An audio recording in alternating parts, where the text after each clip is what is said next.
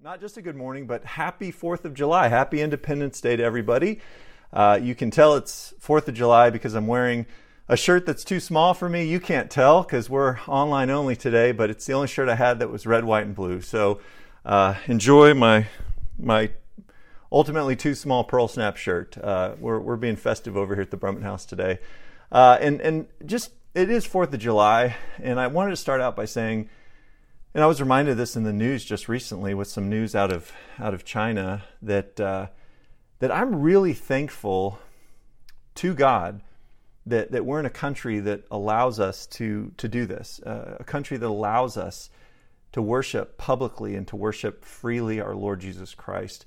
We're also reminded today that many millions of our brothers and sisters in Christ do not live under these kinds of circumstances politically in terms of their religious freedoms. But even though we as Christians around the world and throughout history can't all enjoy political and religious freedom as we do in our country today in this life, every Christian on earth can enjoy an even better freedom, and that is the freedom from sin.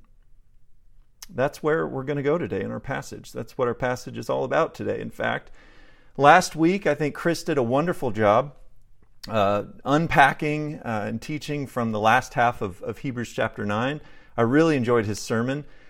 I really enjoyed his honesty about when he first kind of came to church with, I guess, the Reikleys, and they were singing Nothing But the Blood, the song that we just sang. And he was kind of weirded out. And I loved how last week he had us all singing Nothing But the Blood, which is a hymn that's based on Hebrews chapter 9, which was the chapter he was in last week, and we're going to see a lot of it in today's passage as well. But he was kind of told that story to remind us of how strange our Christian beliefs can sound to a non-Christian. I mean, oh, precious is the flow that makes me white as snow. No other fount I know, nothing but the blood of Jesus. Robert Lowry, you might have seen this at the bottom of the screen while we were singing, but this hymn is attributed to Robert Lowry. He wrote it actually in 1876, and that was exactly 100 years after the original Independence Day in 1776 that we're celebrating today. He wrote it in 1876, and the hymn really speaks of all sorts of wonderful things that are related to our salvation in Christ. It talks about the washing away of sin and making us whole again, of our cleansing and our pardon, of our hope and peace and righteousness, all obtained through the sacrificial death of Jesus Christ. Lowry wrote these words, and I don't think they were in the version we sang. They're in a separate verse, but he wrote, "Not of works, 'tis all of grace, nothing but the blood of Jesus." And these words echo the truth of today's passage, that the blood of Christ is the only antidote for human sin. It's the only thing that can erase our sin, that can wash away our sin and leave us, as Scripture puts it, white as snow. Years ago, I was having a late night conversation with an old friend, and we had grown up together, and he knew, as much as anyone can know of, just a portion of all the hurtful and horrible things that I had done and said in my adolescence and in my early adulthood. He had kind of been right there with me through those years. And so he asked me that night whether I still felt guilty or ashamed of those things that I had done and said and thought over all those years. And I remember looking him straight in the eye and explaining that I did not feel guilty or ashamed because I had found forgiveness in Christ. And I got to just explain the good news of Jesus Christ to him. And I'm pretty sure he knew that I was telling the truth in terms of not feeling guilty or ashamed for those past sins. But I think that truth probably sounded too good to be true to him. But anyway, he simply replied by saying, "I don't believe you." And folks, I want more than anything from my friend who I'm speaking of, for all my friends, for everyone, to experience God's forgiveness by trusting in Christ.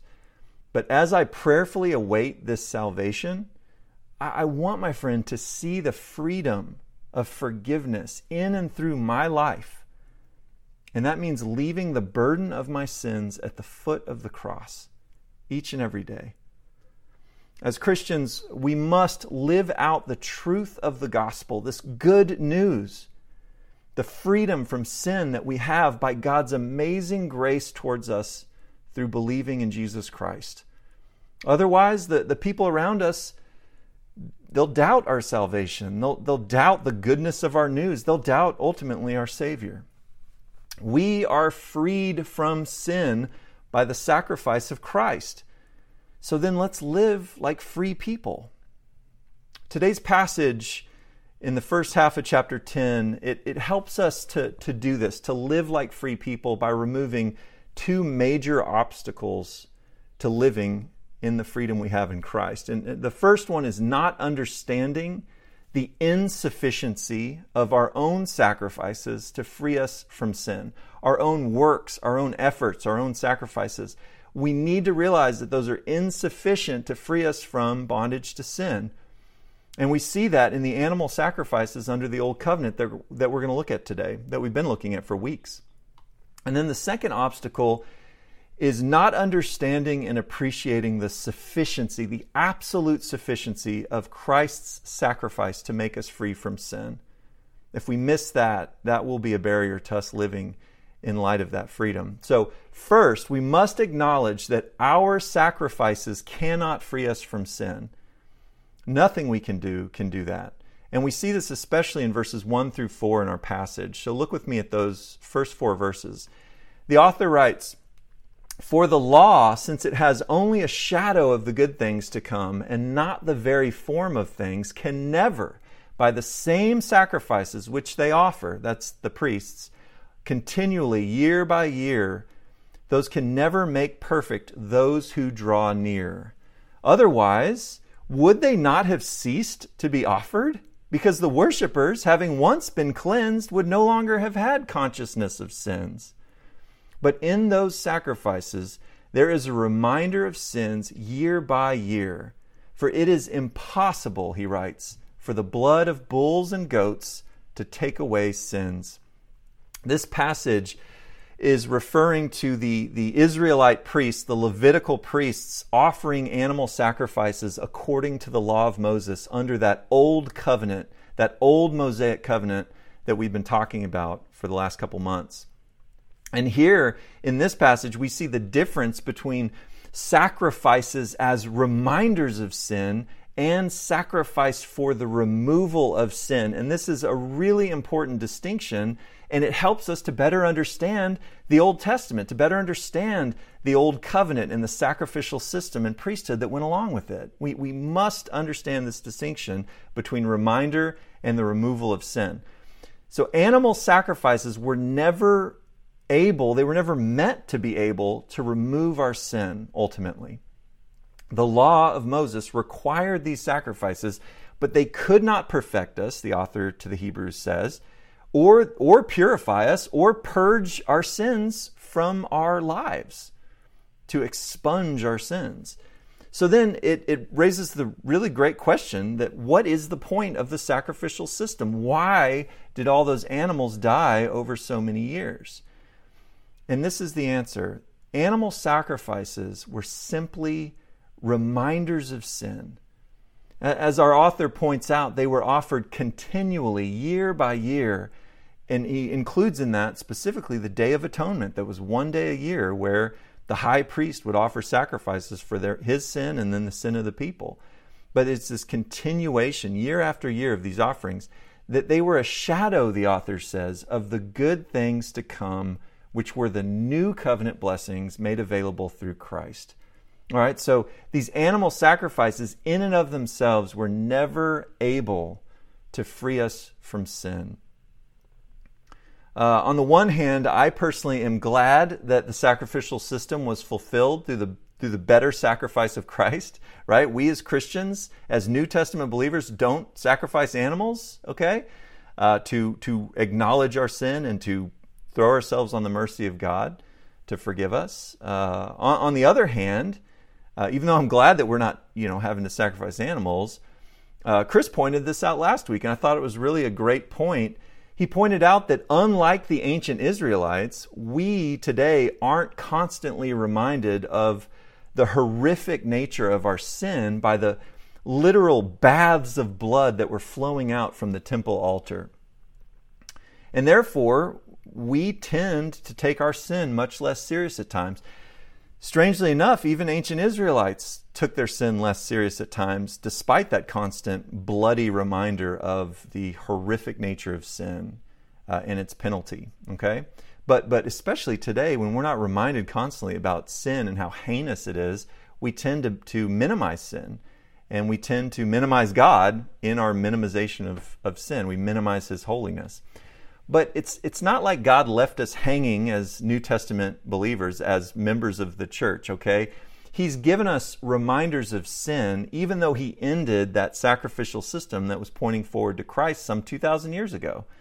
But He gave us what? He gave us His Holy Spirit to reveal sin in our lives, to convict us of sin. He gave us His Word, Scripture, the completed canon, the Bible, so that it can show us. James says to look into God's perfect law is like to look into a mirror, and it shows us the things that are wrong with us. It shows us the sin and the temptations and weaknesses and these different things that are affecting us, so that we can be transformed out of that, so that we can be fixed by God's grace.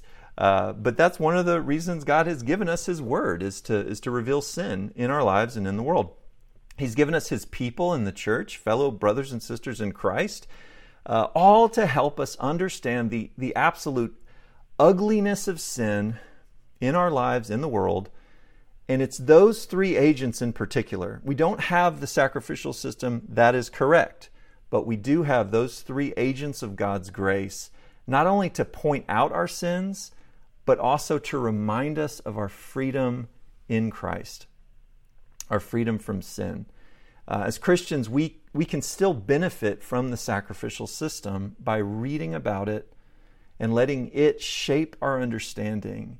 We can't be New Testament only Christians. We need to also look back at the Old Testament, the Old Covenant, to that sacrificial system that was necessary for a holy God to dwell amongst unholy people. And we have to let that shape our understanding of the absolute ugliness of sin, but also of the beauty of God's grace and our freedom in Christ. Those sacrifices were never meant to save people, but they were reminders that, as Romans puts it, the wages of sin is death. And those sacrifices looked forward to the ultimate price that would be paid by God for our freedom, to redeem us from bondage to sin. So here's just a simple question for application this morning to help us consider the extent to which we are living out our freedom from sin in Christ. And the question is, are we allowing ourselves to be exposed by God's Word? And I could say the same for God's people. Are we allowing our sin to be exposed by God's people, by God's Holy Spirit? But frankly, the Holy Spirit often works through the Word of God and people whose hearts and minds are filled with God's Word to point out sin in our lives, to expose our sin. So how are we dealing with that? We're living in freedom if we can welcome the accountability, and also when we're able to both confess, to agree, yes, this is sin, and then to repent, to turn away from it towards Christ, and to move on when we become aware of sin in our lives. But listen, folks, if we shun the light of God's truth for fear of exposure, then we really aren't living according to the freedom from sin that Christ purchased for us through His sacrificial death. And there are many ways to hide from the light of God's truth regarding sin.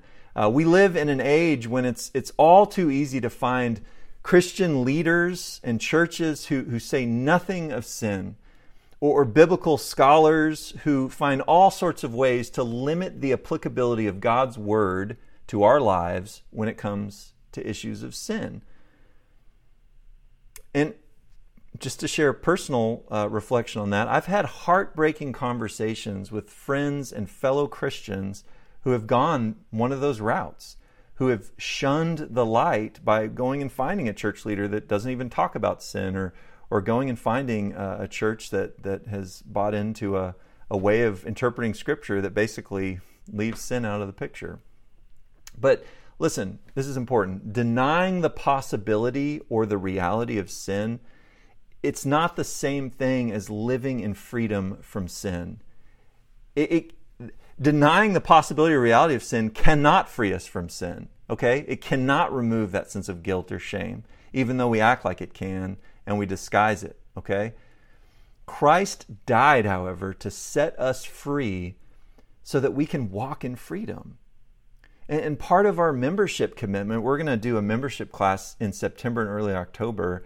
We'll provide more details later, but basically one of our membership commitments here at Wayside is to help each other live as people freed from sin.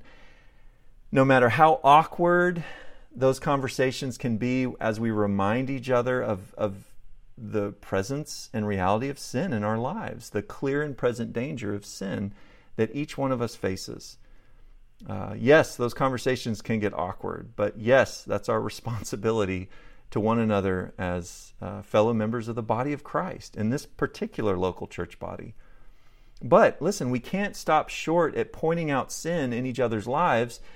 We must also point each other to God's grace and to the freedom that we have in Christ. And this is exactly what we find in the rest of our passage today. Christ's sacrifice has once and for all freed us from sin. In the last part of our passage, verses 5 through 18, we see how the sacrificial death of Christ both proved his perfect submission to God, something we could never do, but it also shows how his sacrificial death provided us with a perfect salvation, a perfect eternal salvation. So let's look at those two things. First, Jesus' sacrifice, his sacrificial death, proved his perfect submission to God. Look at verses 5 through 9 with me. This is a fascinating passage. Therefore, the author to the Hebrews writes, when he, that is Christ, comes into the world, he says, sacrifice and offering you, he's talking to God the Father, sacrifice and offering you have not desired, but a body you have prepared for me. In whole burnt offerings and sacrifices for sin, you have taken no pleasure. And then I said, behold, I have come. In the scroll of the book it is written of me, to do your will, O God. And then after saying the above, sacrifices and offerings and whole burnt offerings and sacrifices for sin, this whole sacrificial system, you have not desired, nor have you taken pleasure in them, which are offered according to the law. Then he said, behold, I have come to do your will. And then the author to Hebrews explains this. He says, he takes away the first in order to establish the second. So in this passage, the author is quoting from Psalm 40, verses 6 through 8. This is considered a messianic psalm by many, but the author to the Hebrews is taking the words from Psalm 40 and he's putting those words in the mouth of Christ himself, the greater Son of David, the one who God had promised, the anointed one, the Messiah. He puts these words in Christ's mouth. And I've used this passage actually in Psalm 40 before in Christmas sermons as a sort of a riddle. And sometimes I'll ask the kids, what's the last thing that God the Son said before coming to earth in the incarnation, before he became the baby in the manger? What was the last thing on the lips of God the Son? And these verses really succinctly state the reason for the incarnation, so that the Son of God could fulfill the Father's requirement for perfect submission to his will, perfect obedience, which is something, folks, none of us have ever been able to do. He did it. And as the author puts it, Christ takes away the first, that sacrificial system, which only reminds us of our inevitable disobedience and need for an innocent victim to die on our behalf, and he replaces it with his own perfect obedience, which can be credited to our account through faith in him. And this brings us to our second observation, that Christ's sacrifice provided us with a perfect salvation. And I love these verses that articulate this. Jesus paid the ultimate price for our eternal freedom from sin. We cannot miss this, okay? In verses 10 through 18, the author describes basically three facets of our freedom from sin, and they're all related to one another in different ways. But the three facets that we see in 10 through 18 are that His sacrificial death, by His sacrificial death, we are purified or sanctified, we are perfected, and then we are also pardoned of our sins. So let's look at those. In verse 10, we see that the sacrifice of Christ has purified us for service. Look at verse 10. It says, by this will, meaning the will of Christ or the will of God, Christ submitting to the will of God, this perfect submission, this perfect obedience. By this will, we have been sanctified through the offering of the body of Jesus Christ once for all. Sanctified, that shows up in many of our English translations, most of them, in fact. And that word for sanctification, I know you've heard it if you've been around the church long, but it means to be made holy, to be consecrated, dedicated, set apart for special service to God.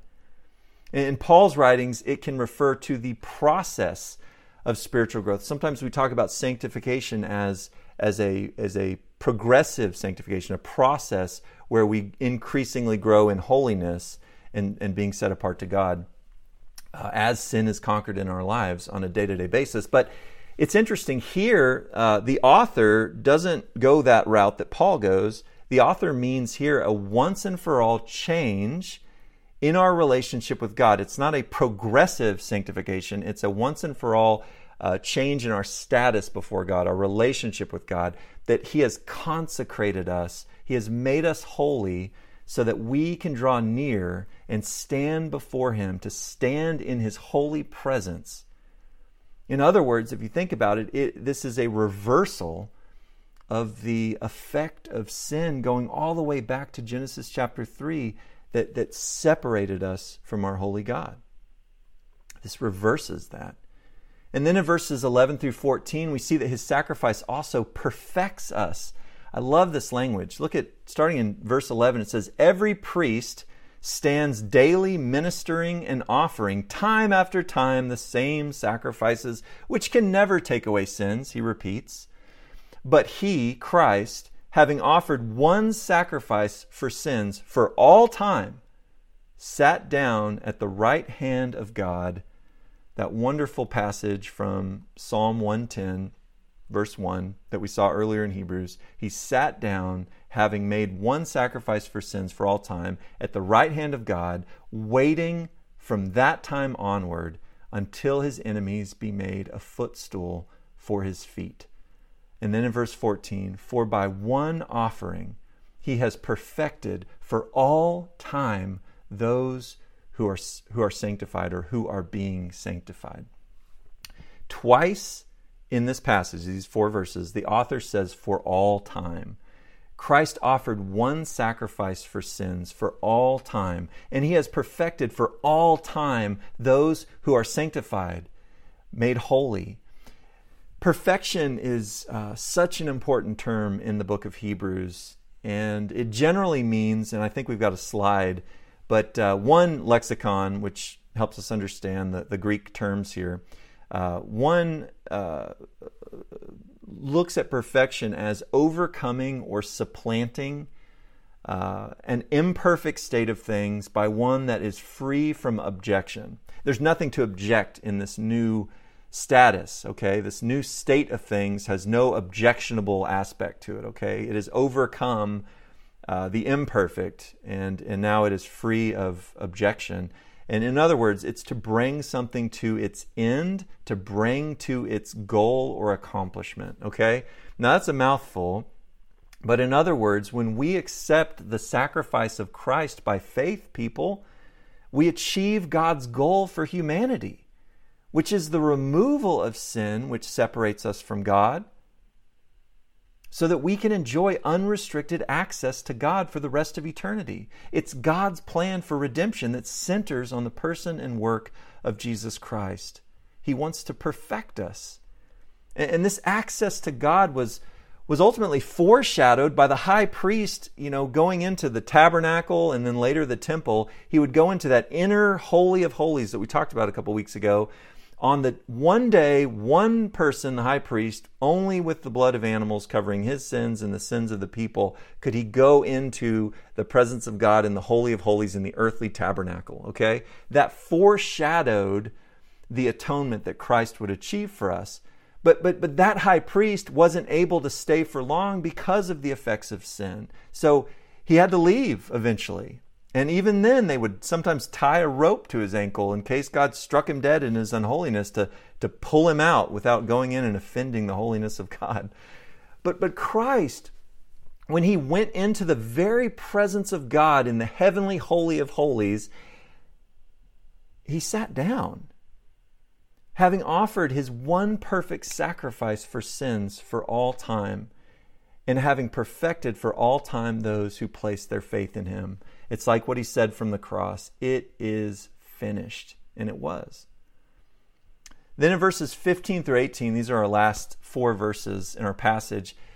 These show us that his sacrifice also pardons us. And it says in 15, "And the Holy Spirit also testifies to us. For after saying, 'This is the covenant that I will make with them after those days,' says the Lord." And he's talking about the new covenant. He says, "I will put my laws upon their heart, and on their mind I will write them." He then says, "And their sins and their lawless deeds I will remember no more." Now, the author writes, "Where there is forgiveness of these things, these sins, there is no longer any offering for sin." We have no need of any offering beyond the one that Christ made on our behalf. And the author is repeating that prophecy of Jeremiah 31 through 34, that we saw back in Hebrews chapter 8. And really, it's like a bookend for this entire section in chapters 8, 9, and 10.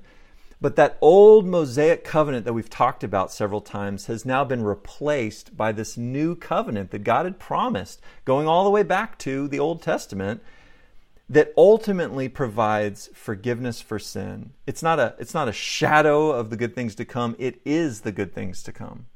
It provides ultimate forgiveness for sin. And based on the sacrificial death of Christ for our sins, God pardons us. That's what he's saying in that passage, is that we are pardoned in Christ. And he promises that he will not recall our sins in order to condemn us. Paul writes about this in Romans chapter 8, verse 1. He says, "Therefore," and it's John Rue, if you know John, it's his favorite passage in the Bible. It says, "Therefore there is now no condemnation for those who are in Christ Jesus." God promises that he's not going to take those sins back and use them to condemn you. You are pardoned in Christ. The sacrifice of Christ has pardoned us of our sins and has perfected and purified us in order to serve God and to stand in his holy presence, not just now, but forever. Back in verse 10, we saw that we are sanctified or made holy once and for all by the sacrificial death of Christ. And the verb tense, I'll nerd out just a little bit here, but the verb tense is telling us, when it says are sanctified, it's telling us that is a done deal. When we trust in Christ, we become holy to God, okay? Done deal. But then interestingly, when we get to verse 14, that same word shows up, that same verb, but the author uses it in the present tense in verse 14, which is suggesting that even though we have been made holy in terms of our position before God, positional holiness before God, in the eyes of God, we have been made holy, set apart, concentrated for his purposes, consecrated for his purposes. We get that. But at the same time, we're also in this process of being made progressively more and more holy in this life, more and more godly, more and more conformed to God's nature, God's character, more Christ-like. And this is extremely important for us to understand as Christians in terms of living out our freedom from sin. We have to understand that we have been purified and perfected and pardoned of sin once and for all because of our faith in Jesus Christ. That is absolutely true. You can sink down deep into that in terms of an anchor for your soul, okay? But even though we as Christians now have this new nature in Christ that is freed from sin, we still have our old sinful nature hanging around. And I don't have to convince you of that. You know that from personal experience, as do I. I was thinking about this, and I thought about, just for illustration's purposes, someone in our family recently very courageously and very compassionately decided to donate their kidney for a friend whose kidney disease would otherwise be terminal. Both of his kidneys are completely shut down. And when he goes in for this procedure next week down in Houston, that they will transplant one of his healthy kidneys into his friend's body. But and this is strange because I didn't know this, but they're going to leave the old dysfunctional kidneys in there as well. They're not going to remove his old broken kidneys, okay? So his friend is actually going to have 3 kidneys, one that works perfectly, and then 2 that don't work at all in his body. And I think this is a good illustration of our freedom from sin. We have a new nature in Christ that is freed from sin. It is purified and perfected and pardoned of sin. But we also have our old sinful nature, which Paul calls the flesh or the old man, which is in bondage to sin and can only produce the fruit of sin. That's all it can produce. But thankfully, Christ sacrificed himself so that we can live in the freedom of that new nature in Christ through the power of his indwelling Holy Spirit, rather than simply living in bondage to sin through our old nature, which we've all experienced that. It's terrible. Today's passage tells us that Christ came into the world to do the will of God. And for him, that meant perfect obedience, even to the point of suffering and death on a cross.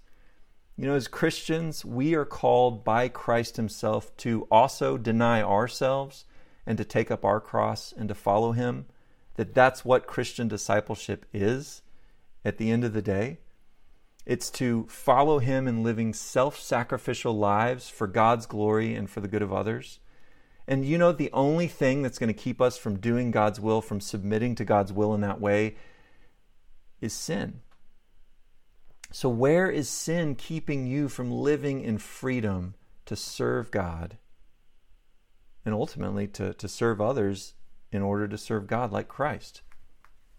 Are you in bondage to a false god this morning that produces lust or greed? I've had some conversations in the last couple weeks, and we struggle with those things. Are you in bondage to a false god that promises satisfaction but will just leave you empty on the back end? Or a feeling of powerlessness or helplessness or hopelessness in this life? I was in a pastoral residency program before we planted Wayside, and my pastor, who was over me in that residency, would always tell me, like, you got to wake up every morning and preach the gospel to yourself. Before you get up and preach the gospel to everyone else, you need to be reminded of the truth of the gospel. And that's what I would have for you this morning. Just keep going back to the truth of the gospel, which we can see so clearly in today's passage. I don't have to artificially try and wedge the gospel into today's passage. It's all over today's passage. So keep going back to the truth of the gospel, the good news of Jesus Christ, his death and resurrection that conquered sin and death for us, that opened up the way to forgiveness, access to God, eternal life in God's holy presence. If you've trusted in Christ, then you have once and for all been freed from the bondage of sin. You've been purified, you've been perfected, and you have been pardoned by the blood of Jesus Christ our Lord. And even though we aren't taking communion today because this is an online-only service, I want to leave you with the words of Jesus on the eve of his crucifixion. I think this is appropriate. Through his sacrificial death, he transformed the Passover meal, which was an annual reminder of sin and the requirement of sacrifice, blood to cover us so that we wouldn't face God's destruction, God's judgment. It was an annual reminder of that reality. And he took that Passover meal and he transformed it into what we know as the Lord's Supper, as communion, which is a constant reminder of our freedom from sin in Christ And in doing so, in transforming that, the one into the other, Jesus commanded, do this in remembrance of me. Do this in remembrance of me.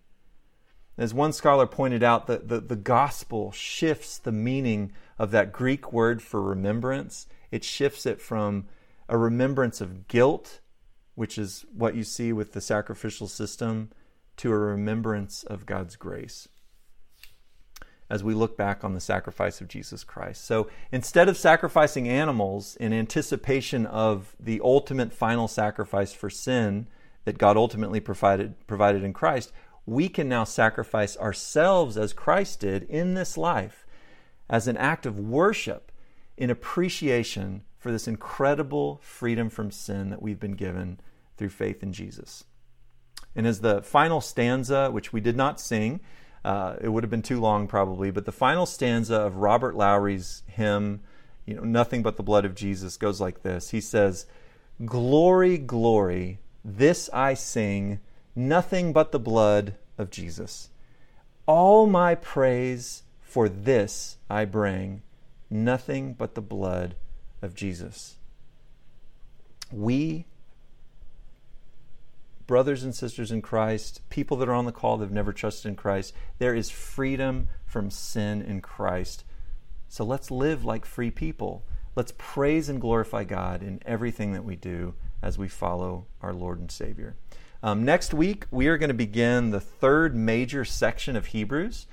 And this is a major division between chapter 10, verse 18 and chapter 10, verse 19. And it really gets exciting in terms of just the application of what we've been learning in these great teaching sections. And so I hope you'll track with us through the end of August as we explore these last couple chapters in Hebrews. But we will start looking at what it looks like to live in light of our freedom in Christ and how that plays out in the rest of the book. So I look forward to that. Let's pray.